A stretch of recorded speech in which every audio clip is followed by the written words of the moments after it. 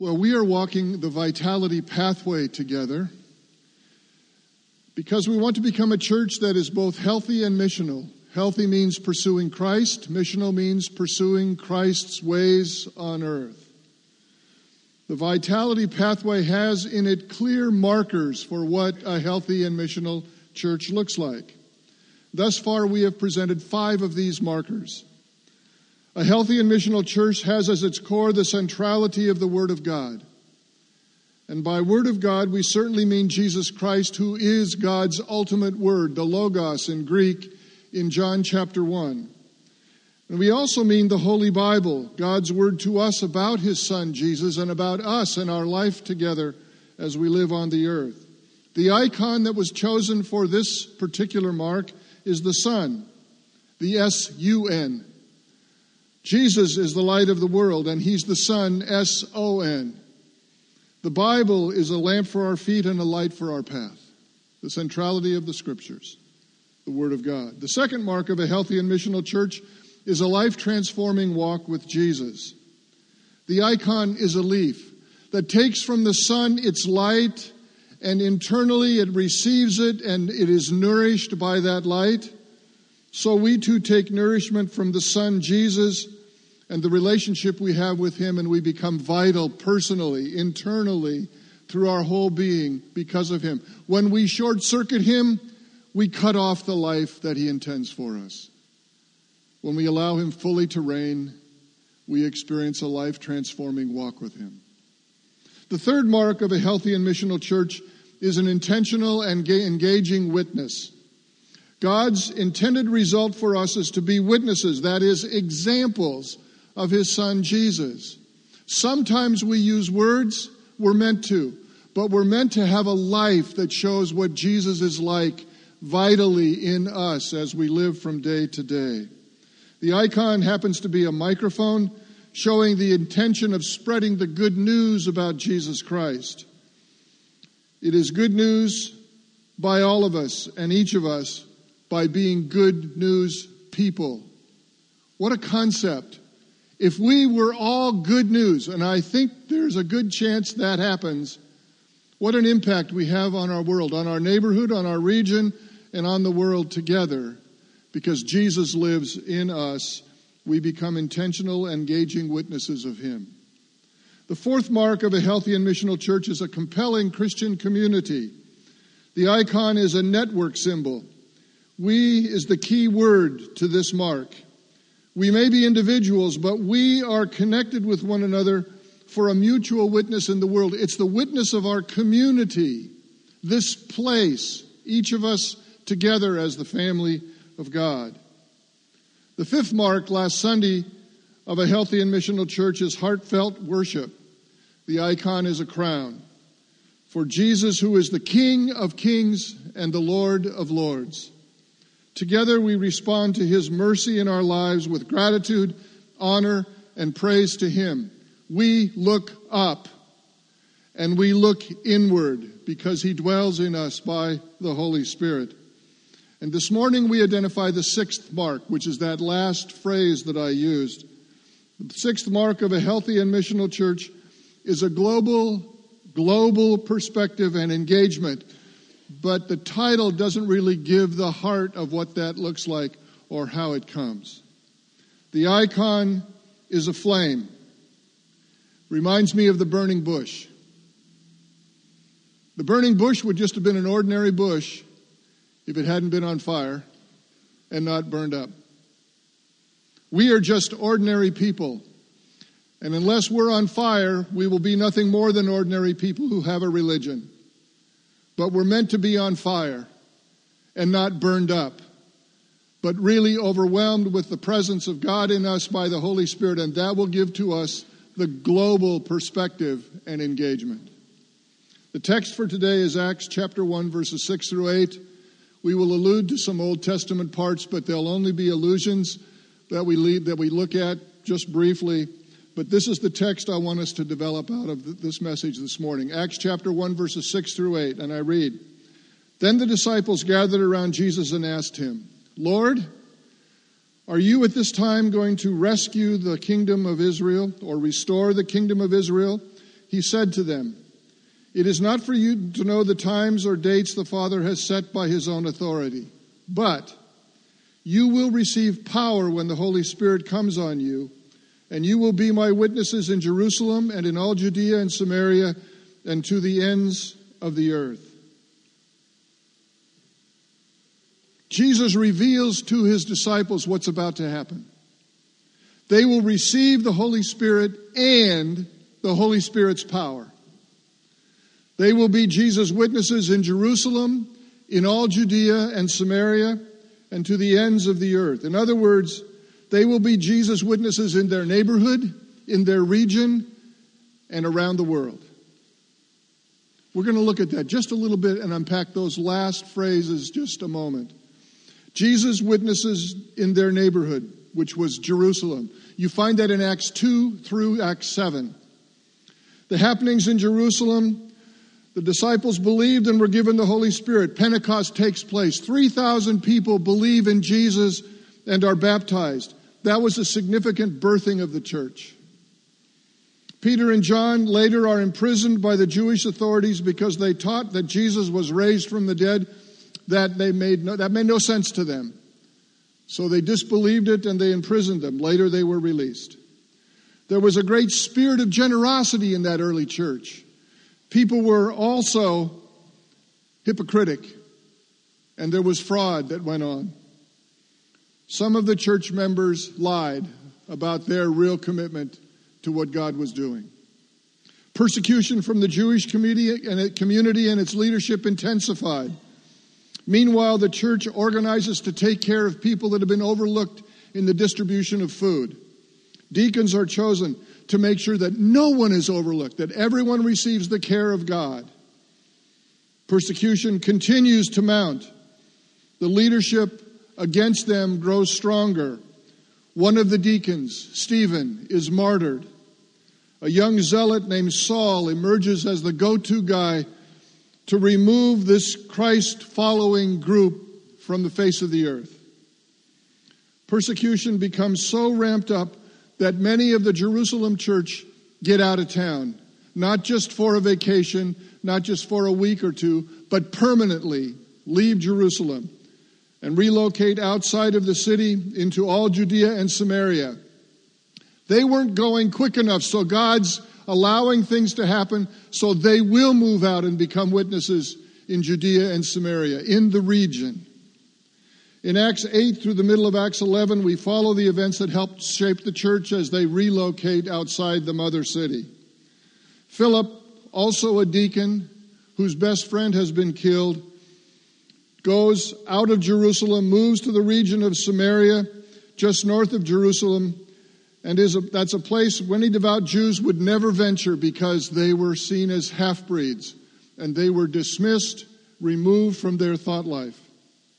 But the Samaritans respond positively to the work of Philip, and they receive Jesus as the Messiah. The apostles Peter and John are sent by the church in Jerusalem to check out what they are hearing about Samaria. They pray over these new converts, and the Holy Spirit comes on them just as he came upon the people who were Jewish in Jerusalem. His Spirit power is poured out in their lives. It's an amazing thing. First it was Jews only, now it's Jews and half-breed Samaritans. Those who had given over to the Hellenistic occupation years and years before are now included. The circle's getting larger. Saul continues to persecute the church. He travels outside of Jerusalem now to arrest them. And while on a trip to Damascus is confronted by Jesus in Acts 9, he's made blind, literally. But that's done to help him see how blind he is to the reality of who Jesus is. Saul believes. He surrenders his life to Jesus as the promised Messiah. And God changes his name from Saul to Paul. We know him as the great evangelist, the Apostle Paul. Next, we find God bringing the Apostle Peter to the centurion in Cornelius in Caesarea Maritima. That's the Caesarea that's on the coast. There's another Caesarea in the highlands where the headwaters of the Jordan River is. This is Caesarea on the coast, the headquarters of the Roman Empire in all of Israel. Cornelius and his Gentile household received Jesus Christ in Acts 10. The Holy Spirit is now given to them. They experience the same indwelling and empowerment of the Holy Spirit. So we have the Jews in Jerusalem, the Samaritans outside of Jerusalem, and now the Gentiles at the headquarters of the Roman Empire in the Middle East. Though Paul, a former fierce persecutor, is now a part of the church, persecution continues. And Jesus' witness goes global. In Acts 11:19 and on to the end of that whole book, the scattering of the church is now more than merely outside of Jerusalem. They have left and gone to places like Phoenicia, Cyprus, Antioch of Syria, far north and west of Judea. The Mediterranean basin gets these young believers in Jesus moving into the area. Do you see what God is doing? It's God who has a global perspective. It's God who wants to engage the whole world with the good news of life. It's God who wants to fulfill the promise to Abram that was made when he said, I will bless you. I will so bless you. You won't be able to handle that. This is my translation of the text. I will so bless you. You won't be able to handle it. The whole world will be blessed through you. That's not just to say Jesus will come from your line. That's to say literally the whole world will be blessed. And it's happening. And the book of Acts records it for us. Back in Jerusalem, the persecution continues. James the apostle is martyred at the hand of King Herod Agrippa. Peter the apostle is imprisoned by the same king, but then is miraculously freed. Though it was Peter whom God used to bring the full gospel to the Gentiles, now the Holy Spirit calls and empowers Paul to bring that gospel to the Gentile world, and the missionary journeys begin. 3 of them. But not just 3. Just 3 that we know of Paul went on. But Paul's original partner and another friend, Silas, they go and take missionary journeys too. It's not recorded in Acts, but there's at least 2 mission teams going throughout the Mediterranean basin, bringing the gospel of Jesus Christ. That first mission trip is in Acts 13. They go to Cyprus and then to Asia Minor, which is today the country of Turkey. Gentiles are believing in Jesus as the Son of God. Thank God for us. How many Jews are here? Anybody Jewish? There may be 1 or 2. If that hadn't exploded and gone to the Gentile world, we'd probably all still be sleeping. Or doing something. But not this. We might have had a religion, but not a relationship.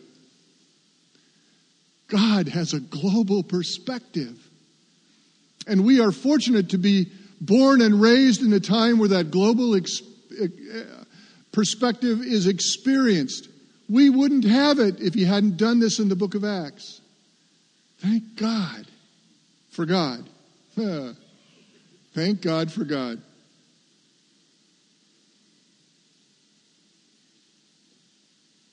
The faith of Jewish people who've received Jesus as the Messiah is changing because non-Jewish people are being included, or they were never included before. Or if they were, they had to become first like Jews.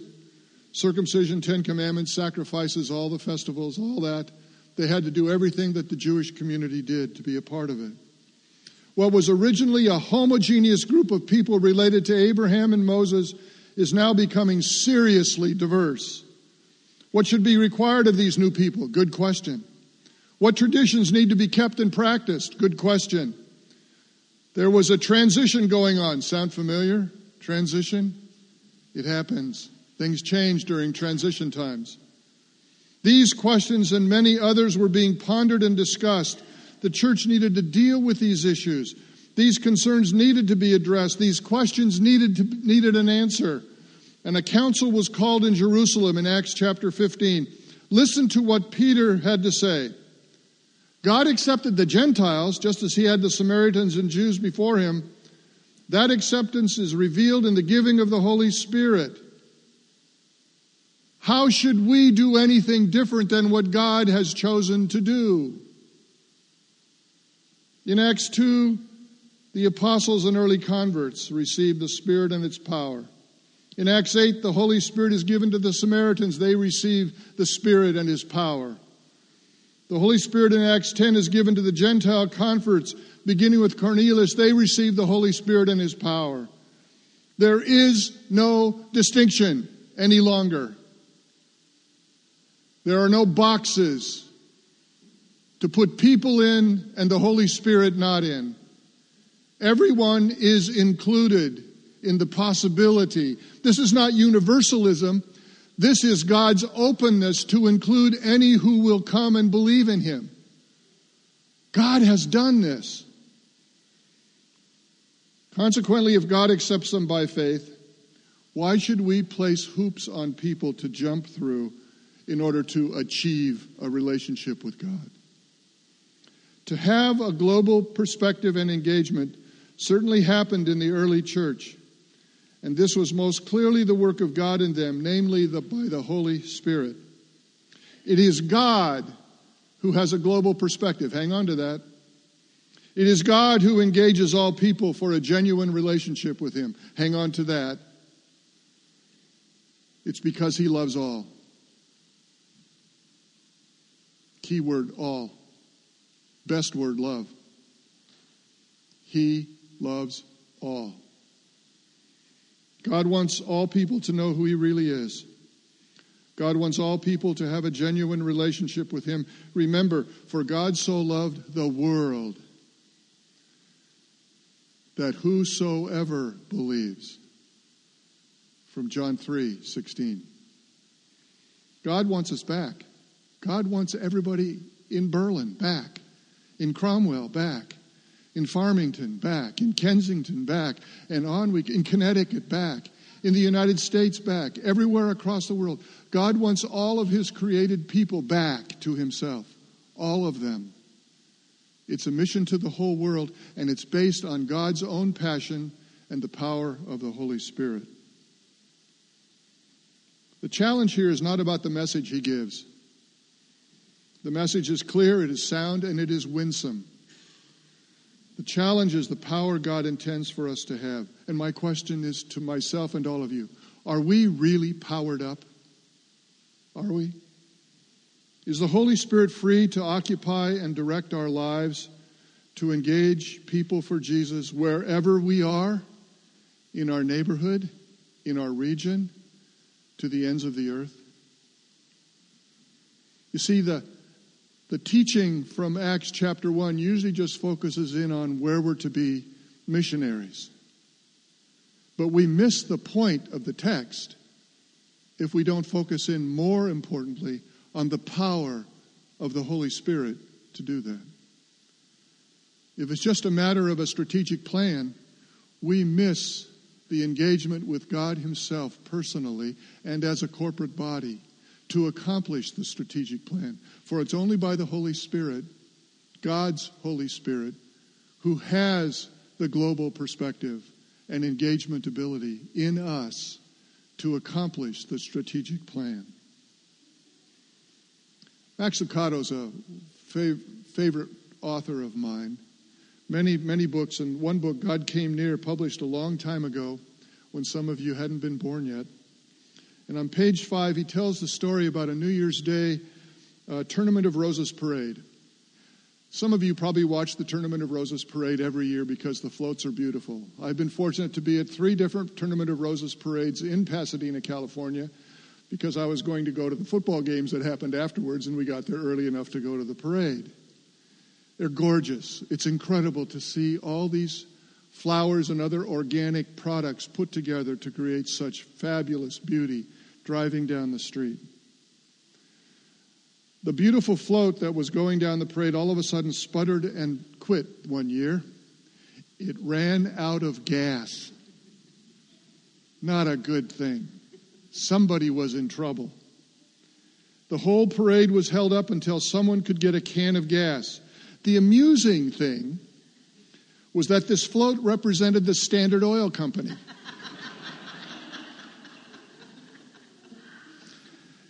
It has vast resources at its fingertips. Its truck was out of gas. And Max writes this: often, Christians neglect their spiritual maintenance, and though they are, quote, clothed with power, end quote, find themselves out of gas.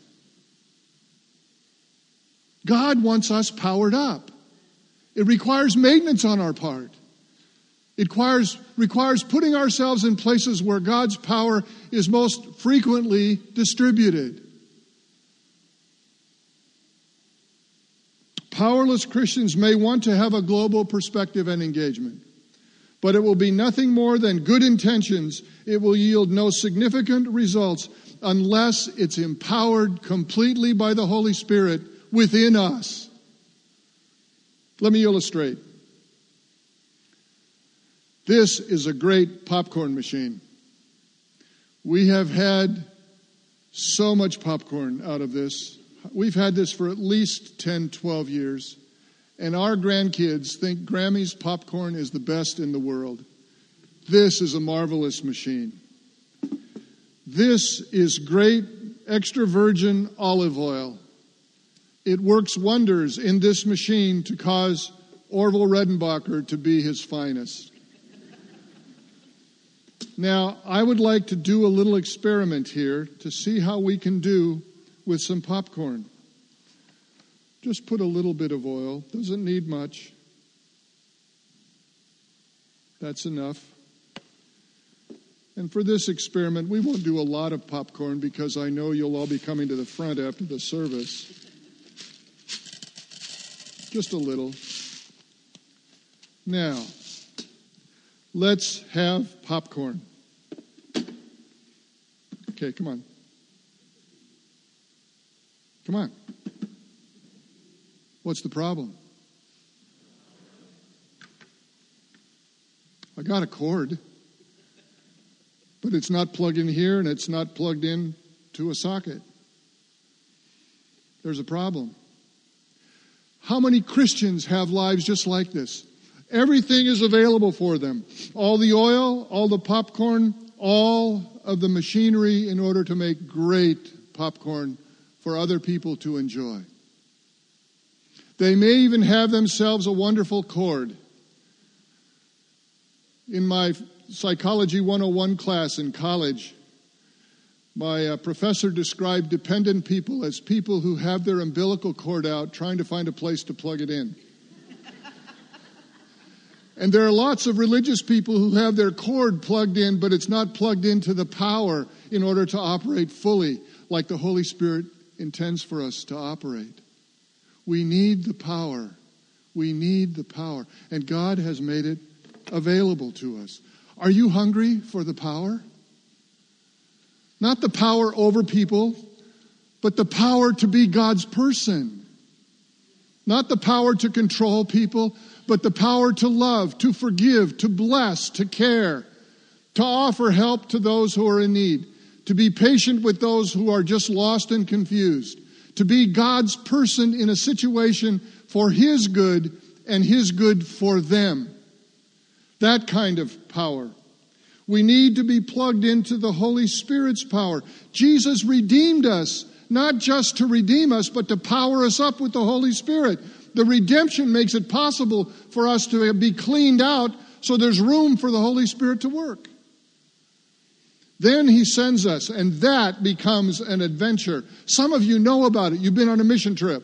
I have been all over the world on mission trips. Nothing has empowered me more than being involved in offering care for people, in connecting to people and discovering the Spirit of God all across the world, not just in my community.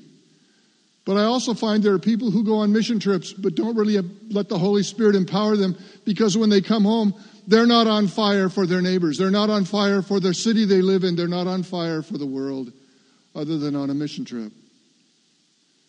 Not long ago in a devotion by Oswald Chambers, the point was to be present and expecting God to enter into our lives, but not in some predictable way. Don't limit God on how He can power us up. Let Him have His way. And Chambers wrote, quote, "Leave room for God to come as He decides," end quote. Have you held God back on what He wants to do in you? Have you let him fully do what he wants in your life? Have you let him power you up in ways that kind of are scary? Do you let him have his way? Really? I'd invite you this morning for prayer with me after the service.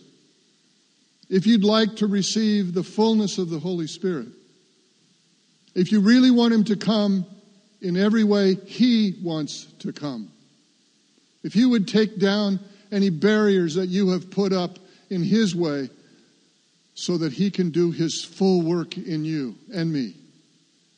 Now, there'll be other prayers going on. Stephen ministers will be available just outside Pastor Diane's office. This is Pastor Diane Day. Tuesday she has a hip replaced, a knee replaced. Got the right part now. Knee replaced. Mark it. Put no here and put yes here. I did that when I did my first hip. So just outside Diane's office, which is the first door to the right as you leave the sanctuary, if you'd like prayer for yourself from a Stephen minister, that's where you need to go. But also there's going to be lots of refreshments today, just blessing Diane, getting her all ready for this surgery coming on Tuesday. But if you'd like prayer first to have the Holy Spirit fully empowered in your life, if you would like to empty the barriers that are in you, I'd invite you to do that when the service is over in just a few moments. It is the Holy Spirit's power in us that will trigger the global perspective and engagement. Thus, the flame. That we get on fire. That we, like that bush that Moses saw that called him to care for the children of Israel and bring them out of slavery in Egypt, so the fire can come to us, will not burn us up, but will give us a sizzle that will allow us to bring the gospel of Christ to the people in our world that we live near and by. I would like to have us do a closing song, but I don't want us to sing it. I'll tell you why. The music might take away the depth of meaning of the lyrics. So I'm not going to ask you to stand. I'm going to ask you to remain seated. And I'd like to do God Whose Purpose is to Kindle as a responsive reading. Join me. It'll be on the screen. God Whose Purpose is to kindle, while the earth awaits your burning, overcome our sinful calmness. Baptize with your fiery spirit. God, who still a sword delivers, with your sharpened word disturb us. Save us now from satisfaction. Yet are undisturbed in spirit. Yet are undisturbed in spirit. Repeat after me. Yet are undisturbed in spirit by our neighbor's misery. Is it stuck? Okay, I'll say a line, then I'll ask you to repeat after me. Here's the line. God, who in our holy gospel wills that all should truly live. Make us sense our share of failure, our tranquility forgive. Teach us courage as we struggle in all liberating strife. It came back. The evil one does not want us to catch the meaning of these words. He loses. Lift the smallness of our vision. May His abundant life power us up so that we can infect this world with the grace of God through His Son, Jesus Christ. John Stott, an Anglican priest and well-respected evangelical who died a few years ago, I was privileged to hear in person a couple of times at midwinters of the Evangelical Covenant Church. And I recall the story he told interviewing candidates for ordination. The Archbishop asked this candidate, Tell me how you see your ministry in the years ahead. The candidate responded, I will probably not set the River Thames on fire. To which the Archbishop responded, young man, I'm not so concerned about you setting the River Thames on fire. However, if we dipped you in the River Thames, would you sizzle? Do you sizzle? Do you sizzle? May the Holy Spirit bring His sizzle to our lives today and always. As you go today, go in power and engage the world you live in with Jesus the Christ by the Holy Spirit who is fully in you. Go in peace and power. Amen.